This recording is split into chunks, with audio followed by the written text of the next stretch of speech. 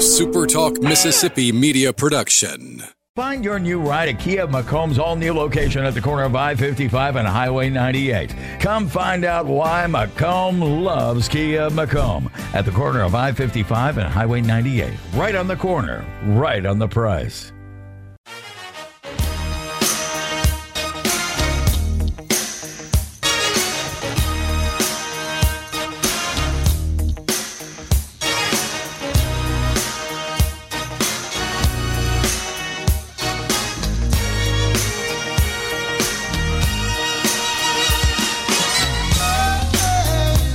Quick, how many unread emails do you have right now? About 200, I think. I had 3,900 as of 5 minutes ago. Welcome into Sports Sunday on Super Talk. The reason why I ask is all the prep and everything's done. We're about to start the show, and I have my Gmail up, and I've decided to start going 50 by 50, marking all as read to get rid of the 3,900 unread emails that I have. You can select all of them at one time. When you select 50 of them, there's a thing at the top that says select all, like however many, and you should be able to do them all at once. Yeah. Where? It should be right above select everything. All. There it is. All right. Now what do I do? Mark is read. There you go. There's your tech support tip for this Sunday morning. Oh, wait. It only said 50 conversations marked as read. Uh-oh. There is a way to do it. I got to do it all. I still got to do it. Oh, well. You'll have to give us a count by the end of the show during breaks, maybe how many you get through. Part of the issue is I subscribe to about a dozen sports newsletters. And mostly it's if, there's a really low it's mostly for summer stuff. And I need to use them more and rely on them more. But I mostly don't read them. I've got them there just in case, but I mostly don't read them because everything that I need really is followed via my Twitter. So that's mostly where this comes from. Like I get every news release from the NFL. That's 5 or 6 a day. Probably unnecessary. Yeah, and a lot of it is like the NFL plans to honor this former player whose name you don't recognize on the field in Week 11.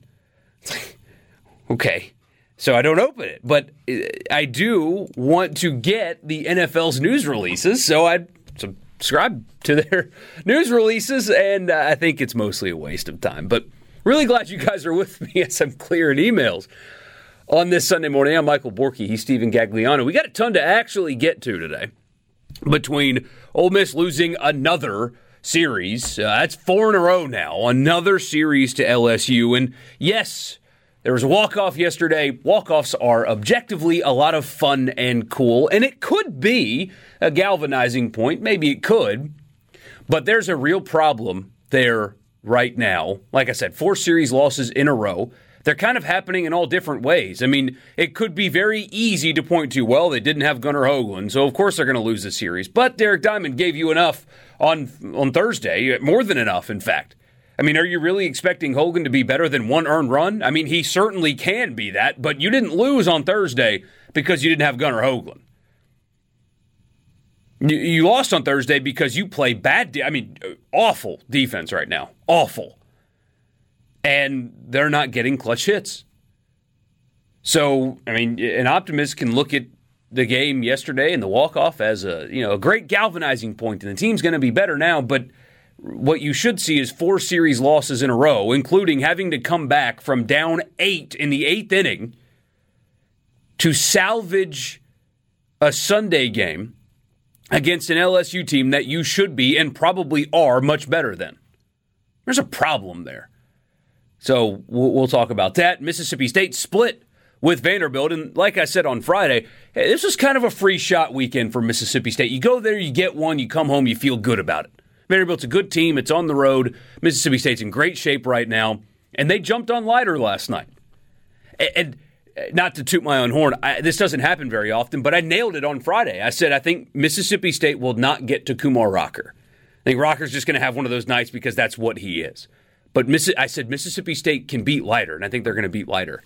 And I got lucky, I guess. Blind squirrels and finding nuts and whatnot. But yeah, Mississippi State jumped on Leiter last night, and they evened the series. So right now, already, again, free shot today.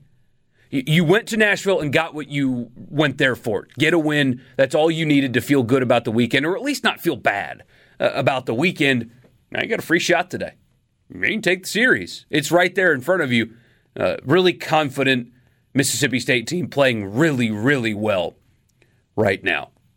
And you talk about it being a free shot. I argued that they did really need to get that one.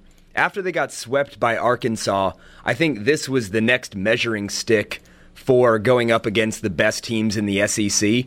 And to do what they did to Leiter last night, I think truly proved that they are right up there with Arkansas, with Vanderbilt, even though they got swept by Arkansas.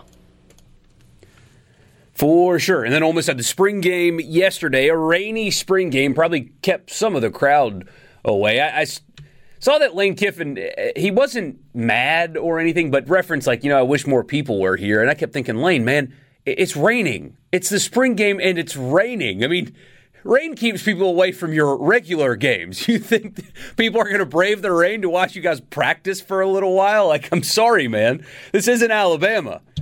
People aren't insane around here to that level.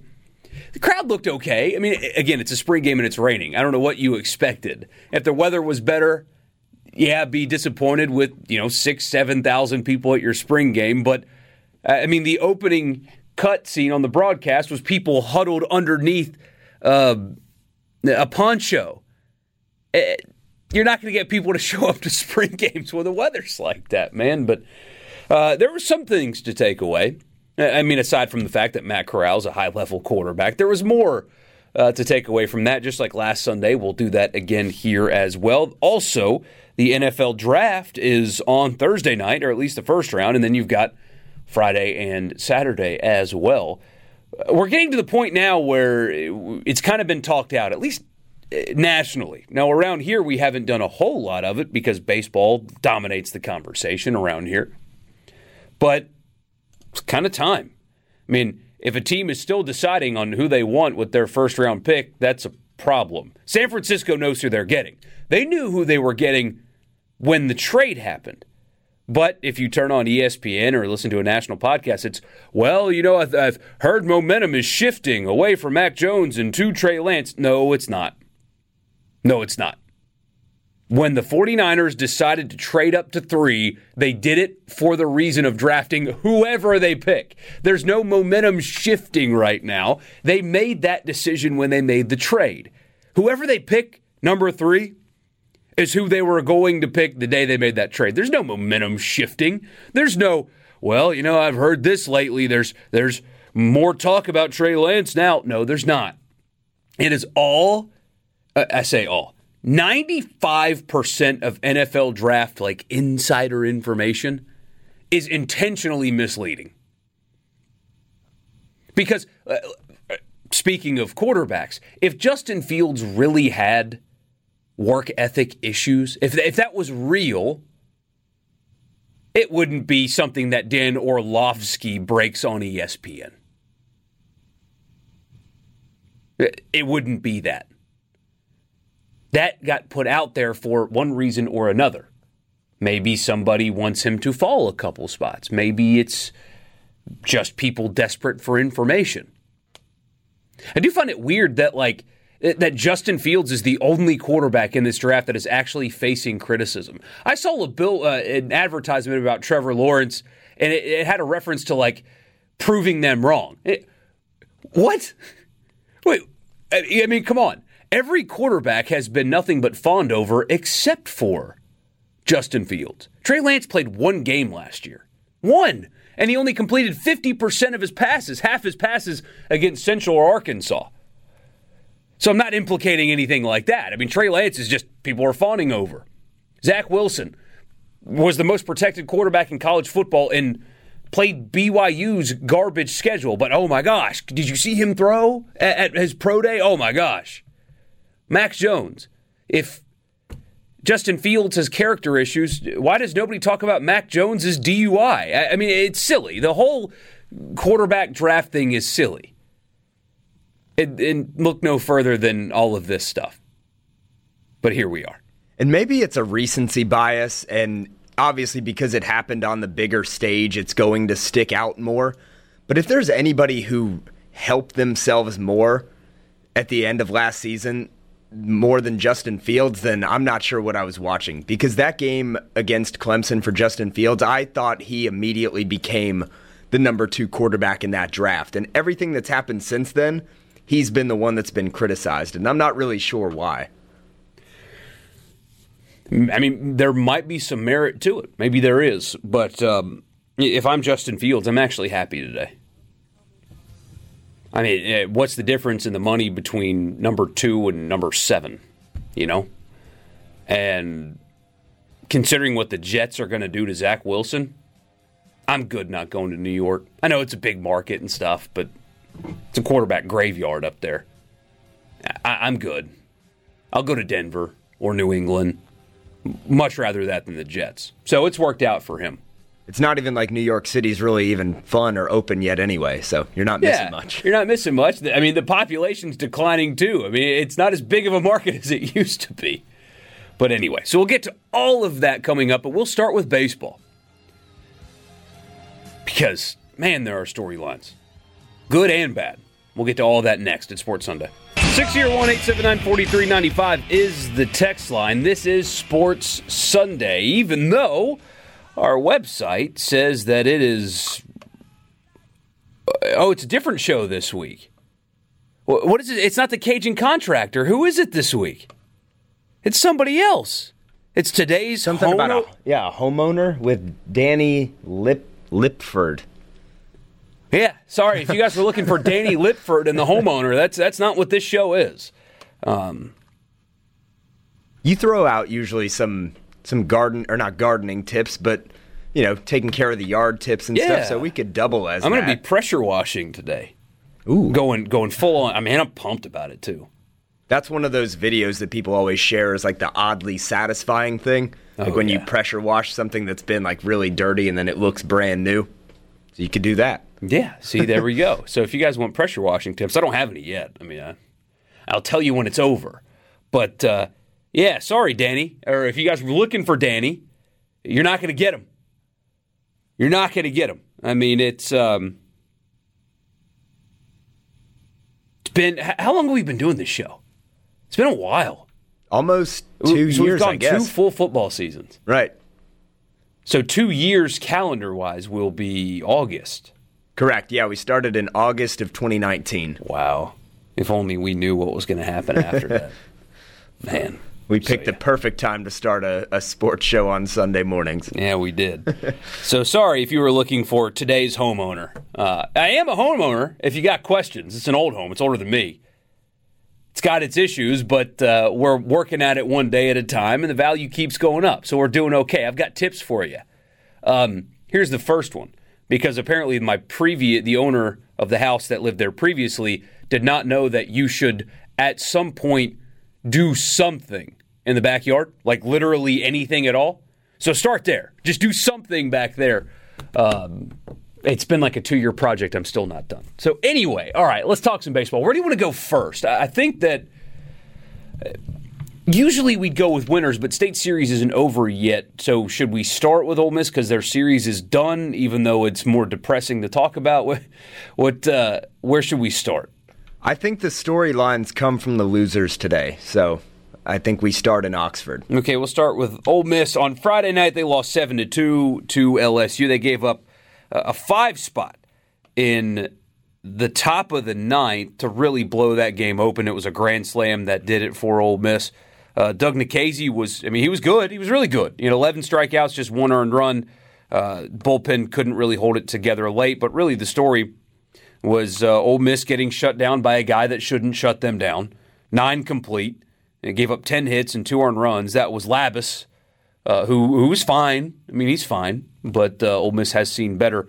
And then yesterday, Ole Miss was down 9-1 going into the bottom of the 8th inning. Ole Miss puts up an 8 spot in the 8th and scores that game-winning run on a walk-off home run And they salvage Sunday. They win one game, and everybody yesterday was excited. I certainly understand that. I'm not going to tell you that winning on a walk-off is not exciting. It was cool. Camp Alderman probably is going to be a great player. He's just a freshman right now, but he's got all the tools in the world to be a great player. Walk-offs are fun. It's cool to see. And it absolutely, like I said before, it can be a galvanizing moment. I was asked a couple times yesterday, does that win mean that Ole Miss is going to turn it around and be okay? It's possible. It is possible that is a galvanizing moment, that they look at that win and they loosen up a little bit and they start playing better, because they have been close. A couple better played balls in center field in Gainesville, and you may win that series. I mean, against Arkansas, you scored 14 runs on Sunday and lost that series, but you were close. Against Mississippi State, Friday and Sunday, you were close. Change one play or two in two of those games, and that series is different. And then this past weekend, at least Thursday night, you should have won that game. If you just play clean defense behind Derek Diamond, you win that game. So they're not far off, but the problem is they're still losing the games. It depends on how you look at it. You can be an optimist, a pessimist, or a realist. And realistically, this team's not far off.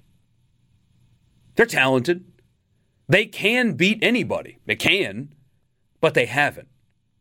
4 series in a row now, their opponents are making the plays when it matters that they are not. Their opponents are playing clean defense when they are not. Their opponents are comfortable going to the bullpen, and their bullpen is executing, except for LSU yesterday, and you are not. So until they prove it, maybe South Carolina this weekend, they take 2 and get back on track. Maybe that's what happens. But right now, it's not good. It feels like, and I've talked to Ole Miss people over the last couple of days, and you could feel it and hear it in the crowd.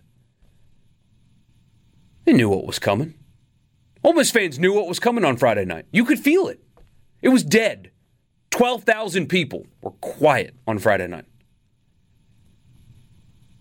So the metrics even say that this team's okay, right? I mean, you look at their conference record and everything, like they're in line to host a regional.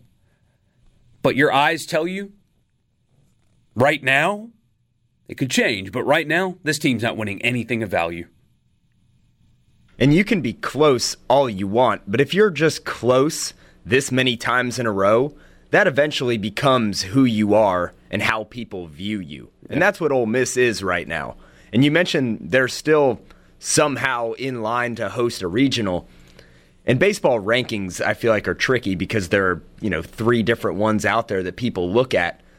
But they were 9 or 12, depending on where you look, going into this series. So how far do they fall losing 2 out of 3 to LSU, in your opinion? They'll still be in line to host a regional. I mean, they're 10-8 in the SEC right now. If they finish the season at 500, that's a host. I mean, that's what's crazy is the metrics tell you one thing about this team, and your eyes tell you something else.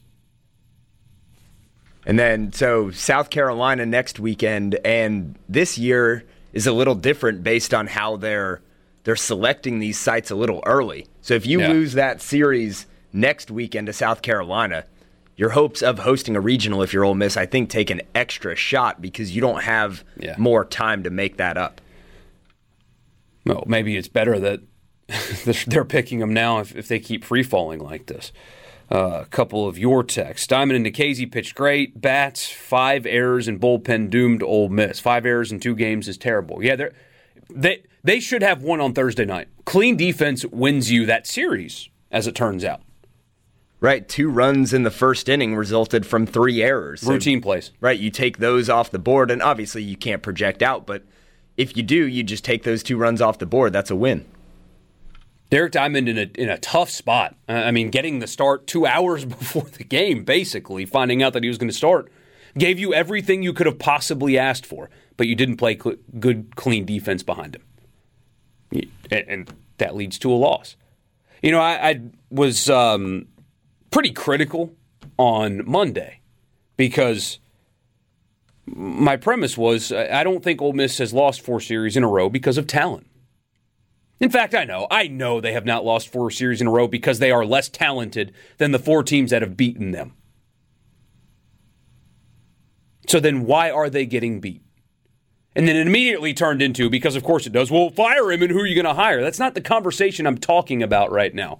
All I'm saying is, why is Arkansas able to beat you in close games? Why is Mississippi State able to do it? Why was Florida able to do it? And now one of the worst LSU teams we've seen in, a decade plus? This is a bad LSU team. Yes, they have talent. They have talent. Paul Mainieri has not forgotten how to coach baseball, and he has not recruited bad players. But right now he has a bad team. And they came to Oxford confident, and they punched you in the mouth. And if not for some random heroics in the 8th inning and the 3rd game of a series, you get swept at home. Why is that happening? Those are fair questions to ask. And it doesn't have to turn into, well, fire him, and when you do, who are you going to hire? I don't want to hear that. Because talent's not the issue there right now. So then what is it? Because they should be better than 4 series losses in a row. The whole that's baseball thing doesn't apply here. Not when it's a trend like this. They got to get right quick or you're going to lose people. Because that crowd that I heard over the weekend, they're 1 foot out the door. So they got to turn it around quick. They're capable of doing it, but they got to do it soon. Or else you're going to lose people. Sports Sunday, we'll be right back. You'll be a part of the conversation. You can do it on the text line, 601-879-4395. We get one here that says, that's more logic regarding Bianco's 20-plus year tenure than Ole Miss than I've ever heard on the radio. He said, thanks for having the courage to say it. Well, it didn't take a whole lot of courage. It just took a willingness to be honest. You don't get a lot of that around here. So I am not, like I said before, I'm not going to go down the fire him, don't fire him thing. I don't think that's a conversation worth having until the season's over, because ultimately this team is only going to be judged by what they do in the postseason. At this point, that's all the fans really want to know, because Ole Miss has been ranked in the top 5, in the top 10 before. And they have. If Mike Bianco stays another 20 years, they will be up there again. I mean, people are, I don't want to say tired of regular season success, but they're not impressed by it anymore. Because you've had it. It's expected now. When you invest as much as they do in the baseball program, and when the fans are engaged as they are on the baseball program, you expect to be good in the regular season. That's what you should be now. 20-plus years ago, before he took over, having a good regular season was not all that common. But it is now. The program right now should be a very good regular season team, always. With ebbs and flows, of course, but they should always be this good. So they're only going to get measured by what they do in the postseason. That's it. I had somebody ask me last night, is it time? Well, I don't know. What do they do in the postseason? If they go 0-2 in a regional, you got to start asking questions. But until they do that, it's not a conversation worth having. I will say, though, and I said this on Monday, and it wasn't received very well by others, Ole Miss fans that are mad, that have a expectation for how the season is going to go, and it's not pretty. Ole Miss fans that expect more trips to the College World Series, expect more super regional appearances, those people aren't crazy. It's not a, well, what was the program before conversation, because what is it today? What is it right now? It is a place that, thanks to Mike Bianco, is set up, or should be set up, to win at the highest level in college baseball. Yes, there are other places that have scholarship advantages, because the NCAA is a joke. However, there is more investment, more attention, the ability to acquire talent that should be competitive at a national level. You shouldn't really judge. Omaha or bust is not something that I like. In fact, I hate it. I don't. Like I said a few weeks ago, the Clarion Ledger had a headline: "Is it Omaha or bust for Mississippi State?" Well, no, it's not. You can't judge one team based on whether or not they went to Omaha, but you can look at it from the macro and see that one trip in 20-plus years for this program now is unacceptable. Or at least it shouldn't be. I don't care what it was like in 1992. What is it now? And if another team that reaches number one, for gosh sakes, but if another top team falters down the stretch and gets knocked out of a regional, if your only defense is, 22 years ago the program stunk, then you've lost.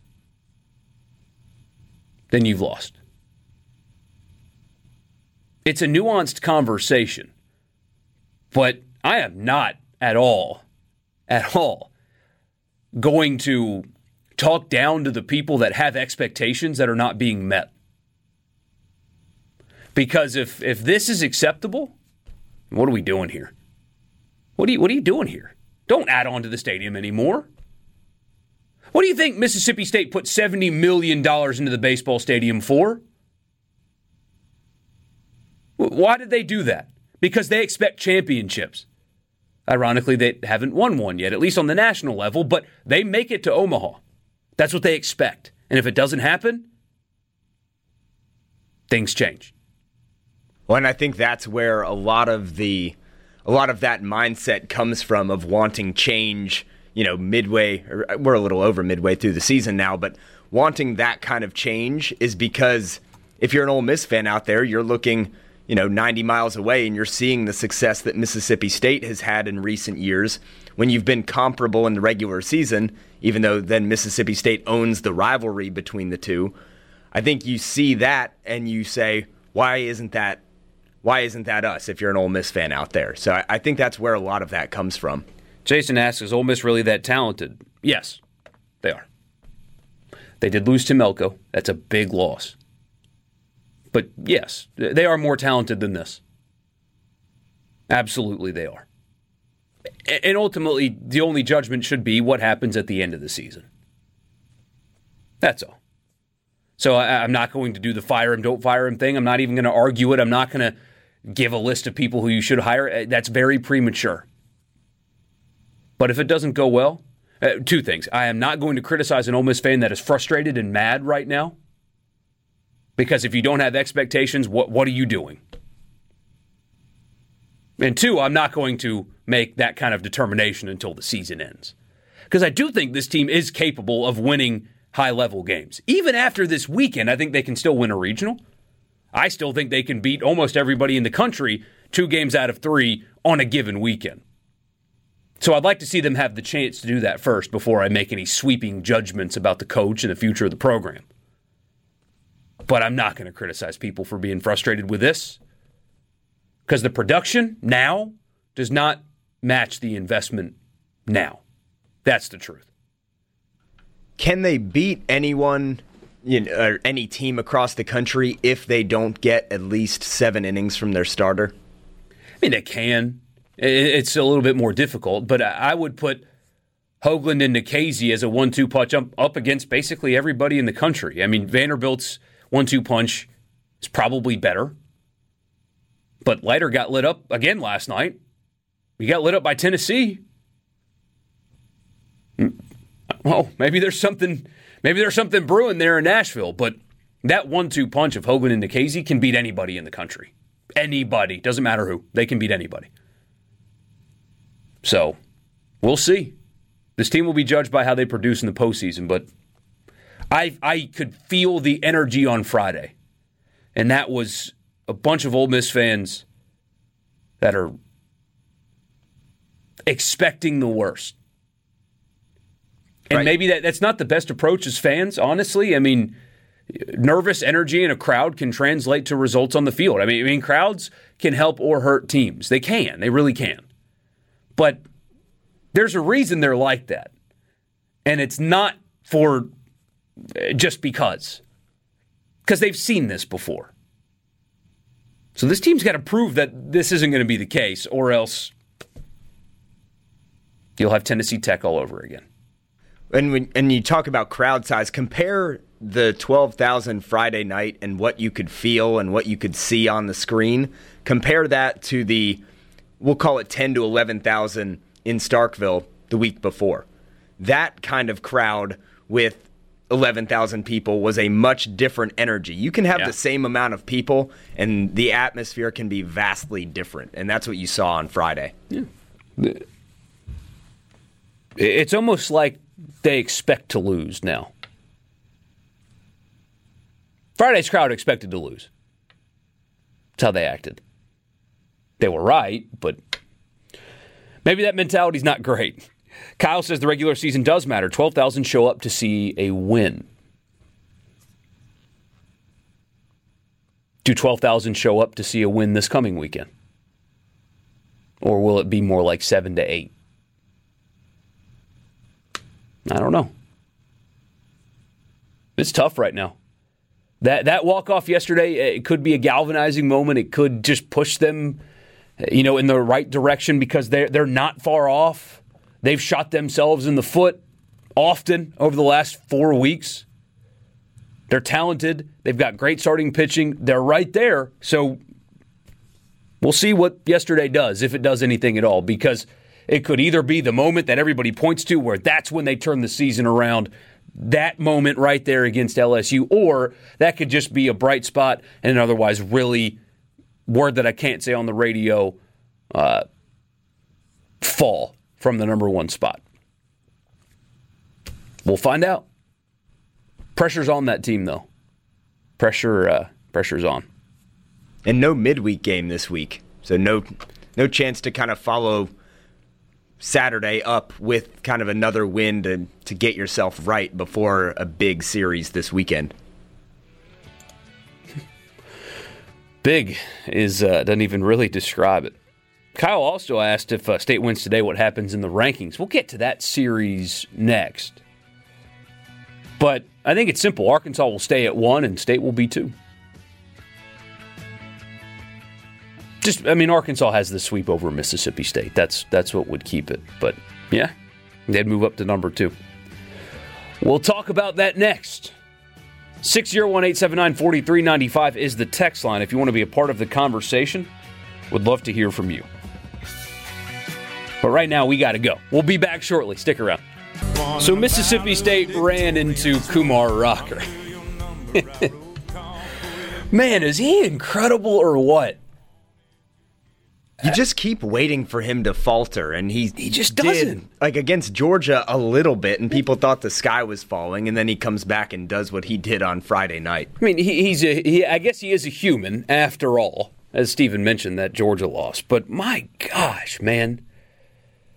It was one of those nights on Friday night where McLeod wasn't great, but it's got to be different when you're pitching against a guy like Rocker. You probably go into it thinking you have to be perfect, and you do. I mean, McLeod had to be perfect to give Mississippi State a chance on Friday night. He wasn't, and that's what happens. But it's just one of those nights, man, where you tip your hat to an elite level arm that, when he's on like that, nobody's touching him.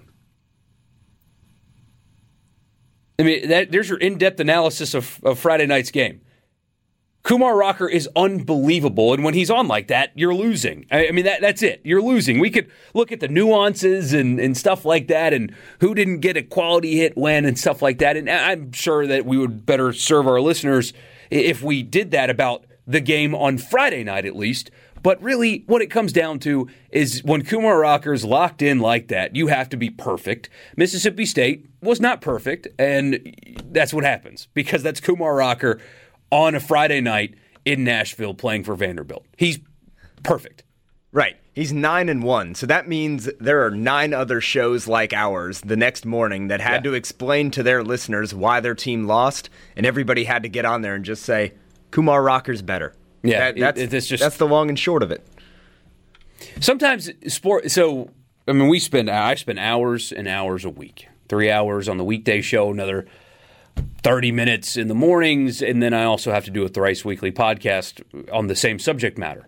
It is, I talk sports all day long, and a lot of people get into the complexities and break down these games, and that's what you should do because that's what the people want, but sometimes sports are just so simple.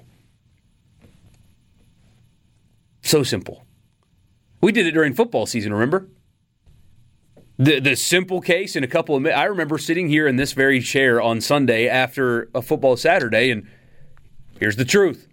Kentucky's defensive line, better than Mississippi State's offensive line. Kentucky wins. That's it. We can talk about other stuff if you'd like. You know, they had turnovers in the end zone and stuff like that, but at the end of the day, Kentucky was better on the defensive front than Mississippi State on the offensive front, and that lost Mississippi State the game. That's it. Mike Leach and his assistants, all 10 of them, probably watched hours of film about that game, but really, that's all you needed to know. Same thing on Friday night. Kumar Rocker, when he's like that, you're not beating him. That's just what it comes down to. So you tip your hat and you move on and you try to get to lighter the next day, and Mississippi State did that. So let's talk about the game that happened yesterday a little bit more. Mississippi State wins 7-4. They had 10 hits on the night to get those 7 runs. Bednar was good enough anyway, and he only gave you 5 innings, but that's the beauty of how Mississippi State is built right now. That's all he has to give you. Give us 5-6 innings if you can, give up a run or two, and our bullpen will shut it down.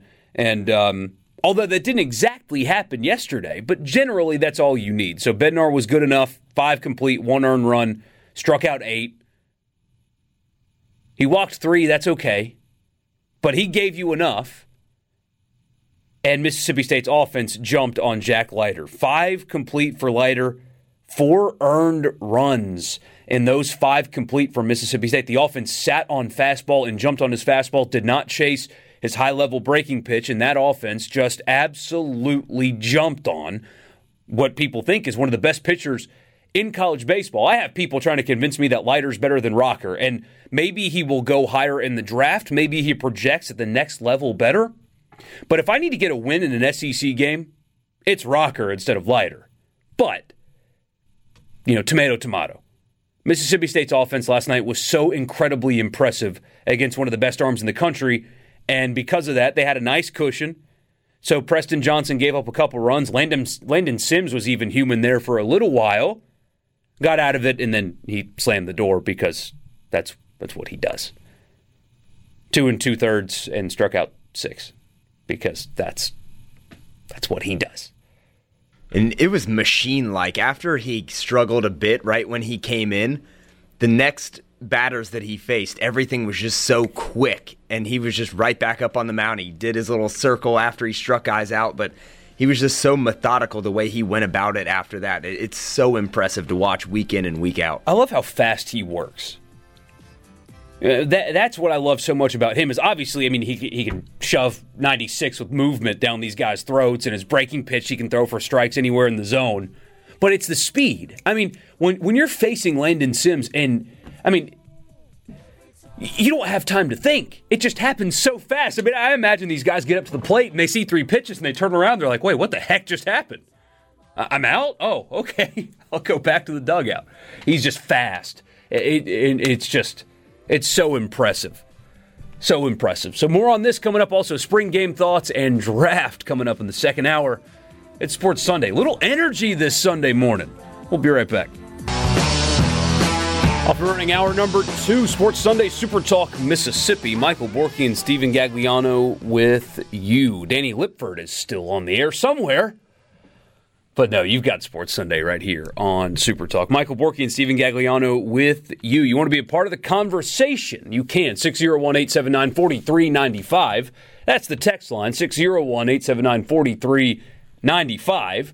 If you missed any of the first hour, talked about Ole Miss's series loss to LSU and whether or not there was a galvanizing moment yesterday, or was it just a blip on the radar? How will this team be judged? Fans, if you are mad about the current state of your team, you're not crazy. You're not crazy at all. You should be, because expectations are what Anyway, I'm not going to knock you guys for having expectations. If you missed any of that, plus we got into the Mississippi State Vanderbilt series, we'll do a little more of that as well as we move along in the second hour. You can catch all that in the podcast. It'll be uploaded here very shortly after the show. But hey, always glad that you guys are with me. Cody in Tupelo says, noticed a lot of trash talking between the two teams yesterday. Seems like a mini rivalry is being developed. I can buy that, especially since they've played high-pressure series in the postseason. But I've also kind of noticed that that's becoming more common in college baseball. Generally, there's a little more spice to it, I think. And purists will say that that's bad, and they don't like that, and teams should be respectful. Arkansas fans will tell you that their team never does anything like that, even though they bat flipped a handful of times in their series win over South Carolina. That's weird. And why would somebody that respects the game so much? I mean, disrespectful bat flips from Arkansas. They were awesome, but hey, they don't do that because they love the game so much. I'm starting to notice that it wasn't just Mississippi State and Vanderbilt. I watch a decent bit of college baseball outside of the teams in this state, and I think it's becoming more common. There's more intensity. There's more. I like it, honestly. When a pitcher in a big spot, strikes out the side or whatever, I want him to turn to his dugout and fist pump and get into it because, man, you just did something awesome. Fire your team up. Give me some energy. I like that. There was a case like that in Major League Baseball yesterday. Fernando Tatis homered twice off of Trevor Bauer in a series between the Dodgers and the Padres.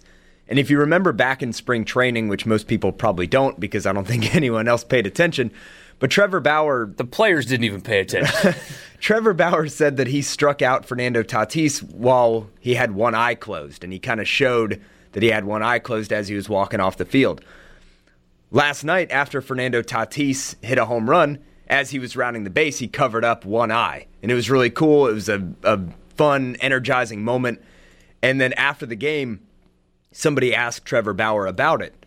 And he basically said, he's like, I like it. He said, if pitchers are going to do this, then hitters should have the chance to do that too. Yep. And it's like what we talked about a few weeks ago with the Southern Miss situation.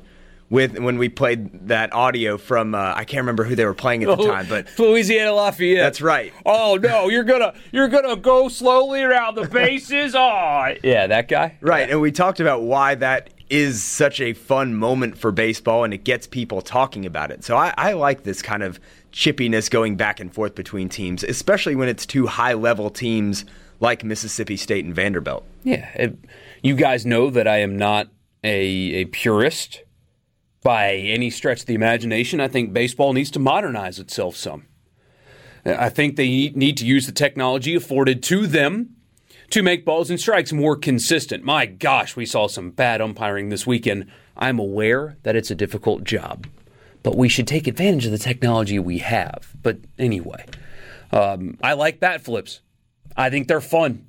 I like touchdown celebrations. I think they're awesome. I think when Steph Curry makes a dozen threes a night, when he does that little three-point thing and puts it over his eyes, I think that's awesome.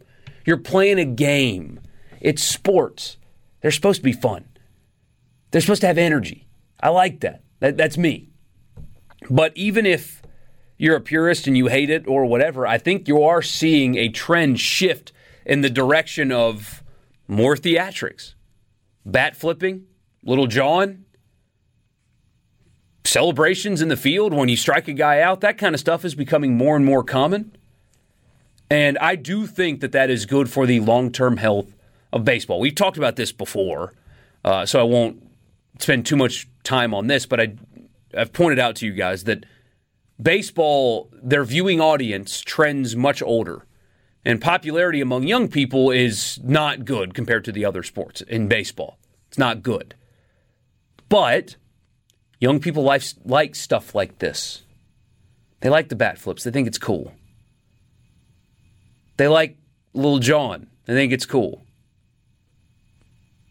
That will bring maybe it's negligible, but I do think that kind of stuff is more attractive to younger people. And younger people turn into older people who breed younger people and make the long-term health of your game stronger than it would be otherwise. That's just me. I don't think you should throw at guys for flipping their bat. I think you should strike him out next time. That's just me. But I do see that. I noticed it last night with Mississippi State and Vanderbilt. There was a little extra juice there. It wasn't just a top 5 series. It was a little something, and I like it. We even had a little juice in the Mississippi State Tulane series. And a lot of people around here pointed to Tulane as acting not classy. No, those were two teams that were engaged. And guess what? That series was fun. Last night. And it's one that you remember. Yep. Too. When at the end of the season, when you're going to look back at some of the highlights and the things that stick out from the season, you will remember that series, and people will remember those kind of moments in baseball. In a game where there's not always something happening, you need these kind of memorable moments. Mandan in Pike County says 100 years ago there was no political correctness. The poem Casey at the Bat, for instance, full of showboating. Fun ribbing is fine. Yeah, I agree. Have some fun. And that's a great point, Stephen. I mean, how many non-conference series do you remember? Very few. I'll never forget the Tulane pitcher getting checked by the umpire because he was doing this weird thing with his glove. Like, I think he was doing it on purpose. I swear he was. I swear he was pretending like he had something in his glove on purpose. Because the umps checked him and there was nothing there.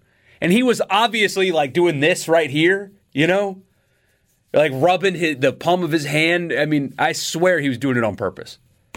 And then when the umpire was done, he gave a little thumbs up to Mississippi State's dugout. Then he strikes out the side, and then State wins in walk-offs. Man, that was so much fun. And last night, the little extra juice made it that much more fun to me. I know the purist is just rolling over right now. They just hate this conversation, but I'm not 30 yet. I'll be there in 11 months, but I'm not 30 yet. That kind of stuff appeals to people like me in my group. So good. And the more that you can put these games on regular TV, the better. And the expanded coverage, and I felt it this season more than really any in years past. And I know there is always going to be the streaming aspect, and that's probably going to take over regular TV at some point. But the more that you can put these games out there, especially when you have a top 5 series like you do with Mississippi State and Vanderbilt, you need to get these guys on TV. You need to get these games on TV and in front of more people.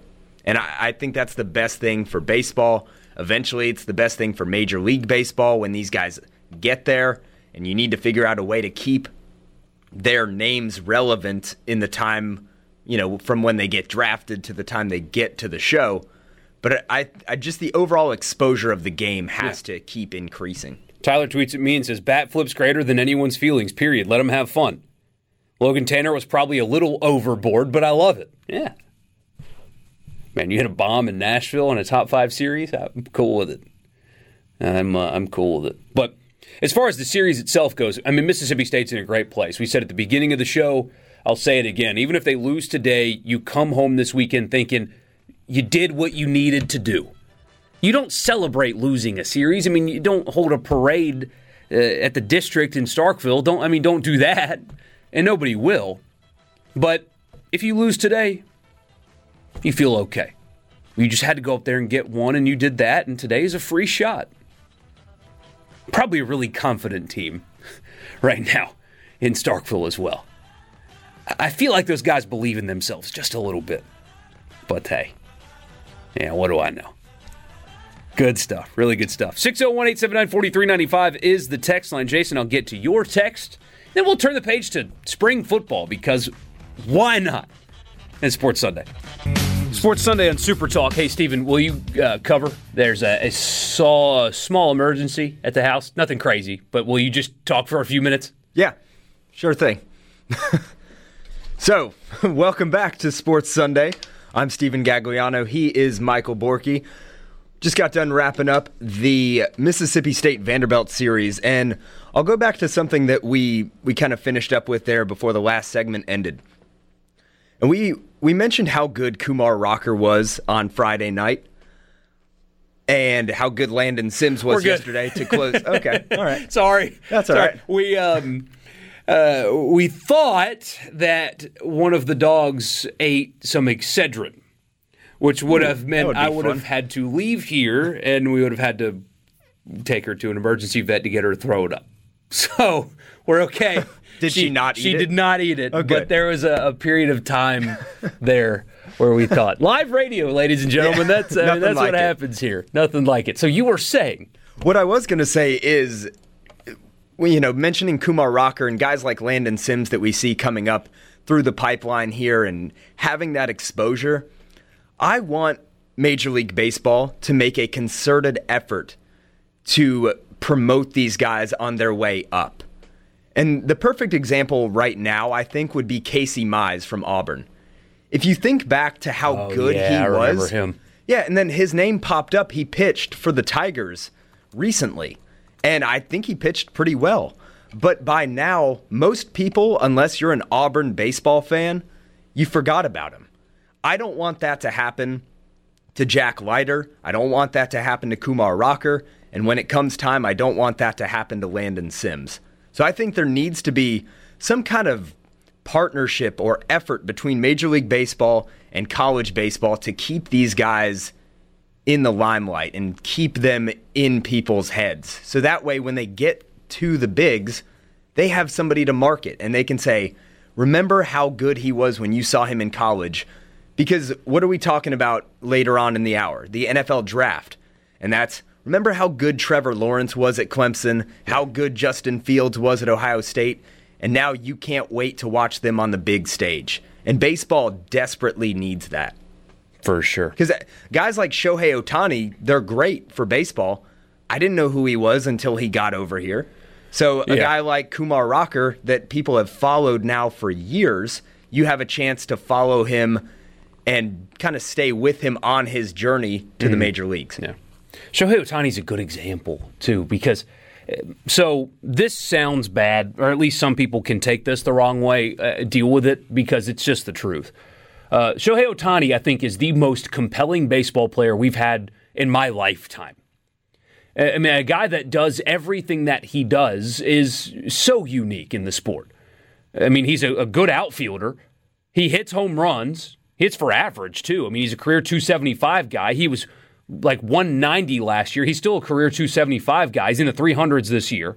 He's a starting pitcher that throws 100 miles an hour. I mean, that is such a unique athlete. What stinks for baseball is he's not American. That sounds, some people will take that wrong, but it's just the truth. He's not American. It's hard to get people engaged with someone that doesn't speak their language. It's just different, and he's great for baseball, but that does make it a little different when he's not one of our own. You know what I mean? It is a little bit different. He's remarkable. I'll watch him every time he's on TV, though. I mean, he's just awesome. Which, unfortunately, also isn't a lot either because they play on the West Coast. So there are so many things that baseball needs to do differently in marketing their stars, and I think this would be a really good start. Yeah. The accessibility of, I think it'll change soon, but right now, Major League Baseball and the NBA, too, I know a lot of you guys don't really give a crap about the NBA, but they're facing the same problem. Accessibility. Unless you have one cable provider or one provider, you can't watch the Atlanta Braves. If you have Hulu, if you have YouTube TV, you can't watch the Braves. They're not accessible. NBA teams are not accessible unless they're on national television, which isn't that often. My gosh, the Pelicans are like 4th in the NBA in national TV games, and it's 16 out of 72. So if you don't live in the market, you can't watch them. And even if you live in the market, you probably still can't watch them. There should be a way to pay to watch your individual team. And they've got, like, in the NBA, they have League Pass, but if you can't, in Jackson, Mississippi. Watch New Orleans on League Pass because you're in the market. See, that doesn't make any sense. It's pathetic. Right. And baseball's the same way with their blackout rules and stuff like that. You can't watch the Braves. Right. And it's insane. If I lived in New York, let's say, and I still wanted to watch the Braves, but I don't want to pay to watch every single Major League Baseball game because I don't care about the White Sox or the Cardinals or whatever, I should be able to pay into the baseball package just to watch the Braves. And they would expand the number of people that are watching at least their individual teams, and by way of that, I think you get more overall fans. So it's so simple. Just make an app. Bally Sports owns it. Like Bally Sports owns the Atlanta Braves broadcasting rights, which I still don't really get what that is. It's a sports book, like a casino property, right? Isn't that what Bally is?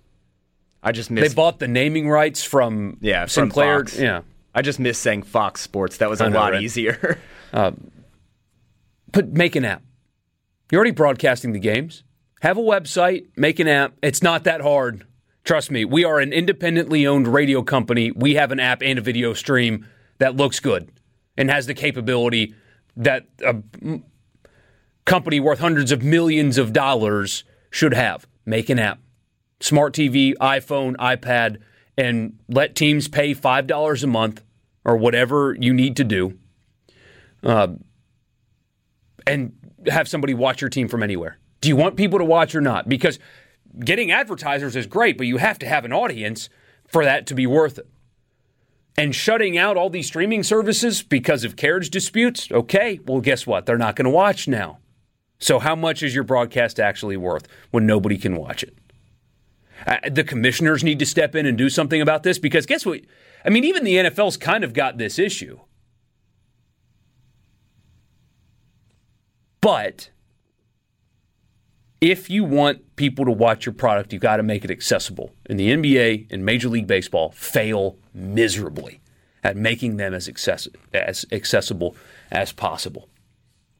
And it's so easy. And for the NFL right now, they kept the exclusive right for DirecTV to have Sunday Ticket, didn't they? Yeah, that'll change because DirecTV's lost another 6 million subscribers in the last year. So that'll change. That's the one big thing that the NFL needs to change. They don't do many things wrong as far as accessibility, and they're the most marketed league ever. Yeah. But that's the one thing that quickly needs to change. Yeah. At least if you're in the market, you can watch them. At least you got that. All right, Hank in Oxford back on the local teams. He said the lackadaisical play. This is Hank. In body language from Ole Miss has the look of a team suffering from what Lane Kiffin referred to it as rat poison. After being highly ranked early on, sweeping a weak Auburn and Alabama team, then losing series against quality SEC teams has taken a mental toll on them, as they may believe they're not as good as they thought they were. Player leadership seems to be lacking, as evident of the first play of yesterday's game when an Ole Miss defender made a lackadaisical effort at best to field a ground ball. That particular play required a team leader to get dirty by at least making an effort to knock the ball down, but that didn't happen, which set a very bad tone for the game and team. I have noticed a couple of random spots where effort seems to be an issue. Last weekend against Mississippi State, an Ole Miss player chose to not run out hard a double play ball, and he would have beaten the throw had he actually tried to get down the line. This was a player that would have gotten down the line much faster had he tried. He's one of the fastest players on the team. Talking about McCants. Could have beaten out a double play, chose not to. There's little things like that with this team. The energy's down. The approaches at the plate right now are off. I think the crowd didn't help much over the weekend because you could feel a nervous, negative energy there. But there's a lot of things wrong with this team. Some of it is they don't have bullpen arms that are effective. So that's just something that's wrong with the team itself.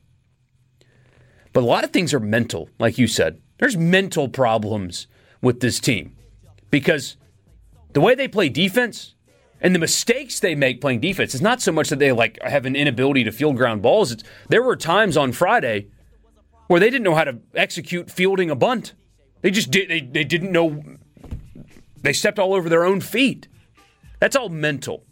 Routine ground balls, booting them for a team that talented, that's mental. They're not in a good place right now. Maybe yesterday changed that. But they don't look like a team that's really engaged. Maybe there is a lack of leadership there as far as players themselves. We'll see. Not in a good place right now, though.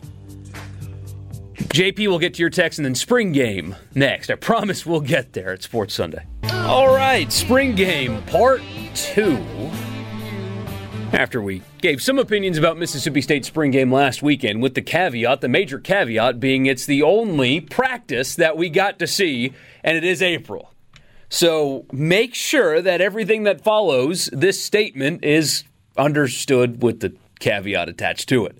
This is a spring game in the rain, by the way, where most of the roster seemingly was sitting the bench. I mean, Ole Miss did not play, correct me if I'm wrong, Stephen, a single running back that will get meaningful carries this season. Correct. Ely was with the baseball team. Snoop Connor was out. He was behind the teams like the entire day. He had his jersey. I don't know if he was coaching or if he was taking mental reps or whatever, but he was just standing there all game long. So, yeah, no running backs. Maybe getting some mental reps, but no reason to get those guys hurt. You did have some starters play, but not all that many.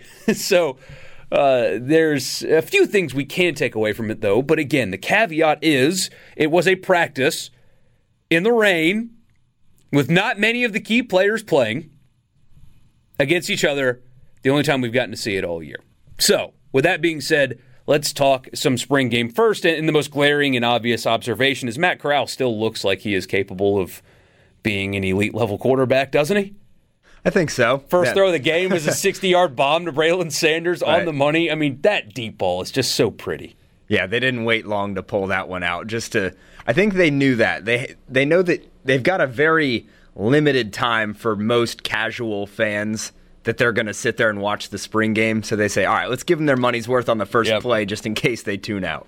And that's the thing. Braylon Sanders is the one that caught this long pass we're talking about to start the game. If he can stay healthy, I've told you guys before that the who's going to replace Elijah Moore thing, I don't like that question because it implies that there is somebody that can be as good as Elijah Moore in the same way, and I think that's impossible. I mean, there's even been some people that cover the team that have said, oh, this player is as dynamic as Elijah Moore or something. No, that's not the case. Elijah Moore's about to go in the first round. He broke A.J. Brown's records at Ole Miss. He's a 4'3" guy at 5'9". Ole Miss doesn't have that on this roster right now, and that's okay. If Braylon Sanders stays healthy, he can be an impact player in the SEC that can produce in a similar way to Elijah Moore. Is he Elijah Moore? No. Does he have to be? Also no. But if he stays healthy, there is an impact wide receiver on that team that can produce at a really high level if he stays healthy. And you saw him do it last year. It's not like we're just picking a name. Oh, this guy's flashed in spring not practice. From the spring game. I mean, He could have not played yesterday. I'd still have the same thought. But seeing him healthy yesterday affirmed that line of thinking. Exactly. And when Elijah Moore opted out, and it's still incredible to me that Elijah Moore broke those records and didn't even play. In 8 games. The last 3 games of the season. But you saw it last season, and I think that's going to carry over into this season with a receiving core that's very unproven around him. I think you need a guy like Braylon Sanders, who has been around the program for a few years now, that's going to step in to be probably Corral's primary target. Yeah, they need Mingo to be better. There's talk about a transfer tight end coming in to start the fall. We'll see if that comes to fruition. That would help a lot after Yeboah is off to the NFL. But they need receivers to step up and be reliable. And it starts with him. It absolutely starts with him. As you mentioned in the notes, Stephen, and you're exactly right, defensive backs looked the part. DeAndre Prince, who had a weird path back to Ole Miss, is technically a walk-on, I believe. Yeah, that's how they framed it. And on the broadcast, they said a JUCO transfer walk-on, but they failed to mention that he had already been at Ole Miss before. Yeah, they didn't really look at that bio long enough, I imagine, because that's not really how that happened. It was more of a went to Ole Miss, had to leave Ole Miss because as I understand, I could be dead wrong, but never mind. It's not worth it. But had to leave Ole Miss, not because he was breaking the law or anything, but had to leave school and go to junior college, and then got to go back to that same school. Hopefully for Ole Miss, we'll get it right this time. And looks like a quality player, though. I mean, saving a scholarship on a guy like that can probably start in your secondary is pretty good. That can certainly help. MJ Daniels was good as a freshman in his first action that you've actually seen him play. That stood out, I think.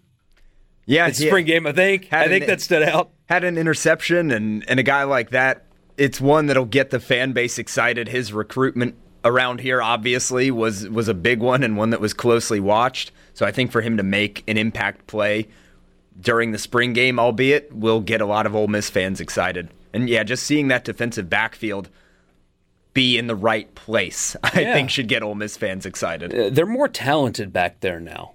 I would love, you didn't get to see much of it, but Miles Battle's progression is something that I'm really interested in. Didn't really get to see much or anything from Jacob Springer, the Navy transfer. But he could be a starter in that back seven, if you will. That was a bright spot. What, linebacker at Navy? He won't play. Yeah, it's not middle linebacker. It's more of like an outside, like strong safety type position, if I understand it correctly. I could be off, but I think that's how that's going to work. So that was a bright spot as well. The defensive secondary looked much more capable and competent than they did a year ago. Saw some flashes from the defensive line. Jamon Gordon had a couple of spots where you liked what you saw there. And he's one of those JUCO guys that we've talked about in the past, needing to make kind of an instant impact on that defensive line. A group last year that literally every play, if that's the sole position that you focused on, was just getting blown off the ball 9 times out of 10. That was a real problem for that team last year. But maybe they'll look a little bit better in that regard. Demon Clowney has put on some weight. Struggling here. It's a spring game. I'm trying. Well, but that's the thing with this Ole Miss team. These are going to be names that you haven't necessarily heard unless you are really tapped into the program and you're getting practice reports every single day. Yeah, and that's what it a used spring to be game that way. Yeah, and they were getting names wrong yesterday because guys didn't have numbers on the back of their jerseys. There were multiple number 87s. They credited a tight end with a couple catches that wasn't even dressed. He's a 4-star tight end prospect that should be good, but we'll have to wait and see. But I think that's the exciting thing if you're an Ole Miss fan, especially on the defensive side of the ball, is these are going to be new names. And so you might not know them right now, but as we move into the summer and the fall, you're going to hear these names more and more. And the hope, again, if you're the Ole Miss program and if you're a fan out there, is that the defense looks a lot different and that there will be new pieces mixed in. It needs to. And then other thing that I noticed, it's not really fair because poor Kincaid Dent, he was, let me put it nicely. Kincaid Dent had to work with a bunch of guys that will not see significant action this year in meaningful games. But I do think that Altmyer looks more dynamic than Dent. So if you're talking about quarterback 2, it helped that he had better players around him, and Kiffin mentioned that after the spring game was, it's easier for Altmyer to look better when he had better players around him, but he looks more dynamic. Dent certainly is not serviceable. I mean, he looks like he's capable and competent and can do some good things, but I do see why Altmyer was a highly sought-after recruit. He looks like he's pretty dynamic, especially in his first real action at the college level. He's got some dynamic in his arm and his ability already as a young quarterback. Made a really nice throw on like a kind of a corner route that was dropped. It was his best throw of the day, and there is when he kind of flashed that arm talent that everyone has been talking about and that I actually, got to see a lot of with him playing at Starkville doing the Friday night show during the high school football season. We mentioned him every single week for a reason because he is really that talented. And then health. I mean, that was the biggest takeaway from Mississippi State's spring game, was that there was almost a significant injury that was not. Lane Kiffin said after the spring game that they're healthy. That was the most important thing for him, aside from getting the work in, but they got out of the spring and the spring game and everything complete. Now, Jerry Neely didn't play because he's recovering from surgery that happened at the end of football season, but they expect him to be back, of course. They held out a bunch of guys that were banged up in one way or another, but nobody, knock on wood if you're an Ole Miss fan, with a significant injury in the spring. And that's always really important because, not everybody's going to be lucky like Jaden Walley, and it's just going to be a few weeks of recovery and he'll be good to go. That could have been much worse. It wasn't, which is obviously a good thing. But no injuries for Ole Miss. And they looked like they had fun yesterday. I mean, Lane Kiffin runs a fun operation, man. It's so different than even the two previous head coaches at Ole Miss. They look loose and like they understand that, hey, this is serious. It's college football, but it's a game. Let's have fun. It's April. We don't need to be on each other's rear end for 3 hours. Let's loosen it up and have a good time. And they did that. We need more of that in sports. One more time with you at Sports Sunday. We'll be right back. NFL Draft starts on Thursday. Although the first two picks, the first three picks, at least internally, have been decided, like we mentioned before. But because the NFL does a great job at one thing in particular, always being in the news and marketing. They know how to market themselves. They give March to the NCAA tournament. Not much going on in the NFL in March. But every other month, they own it. So we'll have the draft on Thursday. So they'll get this news cycle. And then a couple weeks later, they have OTAs. And then... Even though no one's showing up this year, apparently. Which I don't get, but that'll still be a storyline to your point. Of course. Every month they have something. Preseason games start in August. Season starts in September. It goes until January. The Super Bowl in February. They give March to the NCAA tournament. April belongs to the draft.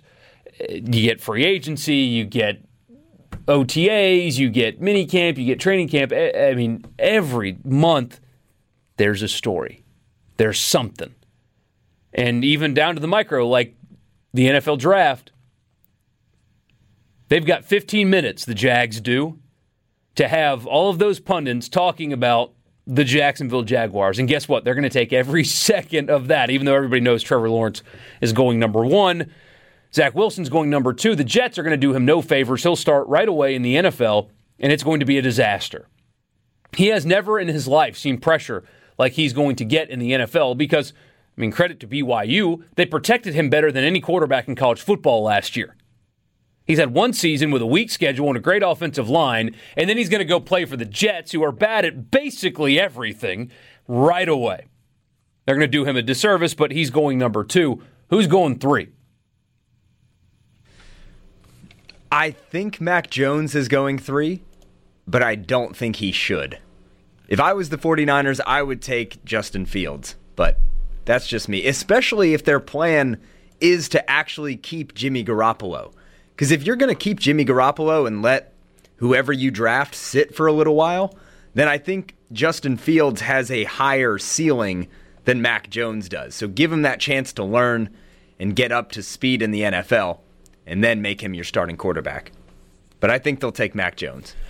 Kind of feels like that's what they're going to do, right? I don't know. I think they're getting fooled. Mortgaging your future. How many picks did they give up to get this? It was 3 first-rounders, right? Right. 3 including the swap this year. So essentially 2 first-rounders. Right. And moving back this year. Or moving up this year, excuse me. Yeah, I think they're just getting, I don't want to say fooled, because I do think Mac Jones has talent and will be good in the NFL, but I think they're just looking at someone who they want to, or they think can step in right away. And that's, I guess, in case they can move off of Garoppolo, if somebody gives them maybe a high second-round pick or something like that. But I would go with Justin Fields. But like I said earlier, maybe that's a recency bias. But I watched him carve up Clemson, with cracked ribs probably, and, throw for 6 touchdowns or 5 touchdowns, whatever it was. Yeah. What do the Falcons do it for? I would go quarterback if I was them. You think so? See, I think they should trade back. I think they'll draft Kyle Pitts. Ooh, that'd be a good pick, though. Yeah, it definitely would be. I don't think Matt Ryan has it anymore for the Falcons. I don't think he can get them to a place where they'll be in a chance to get to a Super Bowl. But if the Falcons think that he can still, then I think giving him a weapon like Kyle Pitts would be a great idea. I mean, he's 35, right, and threw for 4,600 yards last year. So there's still some gas in the tank. Yes, but when you watched him play the Saints, does it look like he's at that part of his career where he can do that consistently and where he's not doing that from a place where the Falcons are trying to come from behind all the time, so he's winging it around the yard? Probably not. Yeah, that's my thought process with the Falcons. And it's a shame, too, because, Matt Ryan is, the best quarterback that franchise has ever had. Yeah. He's a great guy, but at some point if not for coaching malpractice, he wins the Super Bowl. Exactly. But at some point, you have to start looking ahead. And again, just like Justin Fields, if you want to draft a guy like Trey Lance, then maybe now's the time to do it and let Matt Ryan play this year and then throw Trey Lance in next year. Oh, Trey Lance. I'd be worried about that pick. I'd be really worried about that pick. It's worked out for others. Just the production's just not there. Are you sure that it's going to translate? I am not. And that's why I'm not Mel Kiper. Take everything that I said with a grain of salt. Elijah Moore going the first? Yes. I think so, too. I think there's a run on wide receivers at the end of the first round. We will see. We'll find out on Thursday. Back with you next week, of course. Thank you guys so much for making the show a part of your day. And we'll talk to you next Sunday. Y'all have a good one. A SuperTalk Mississippi media production.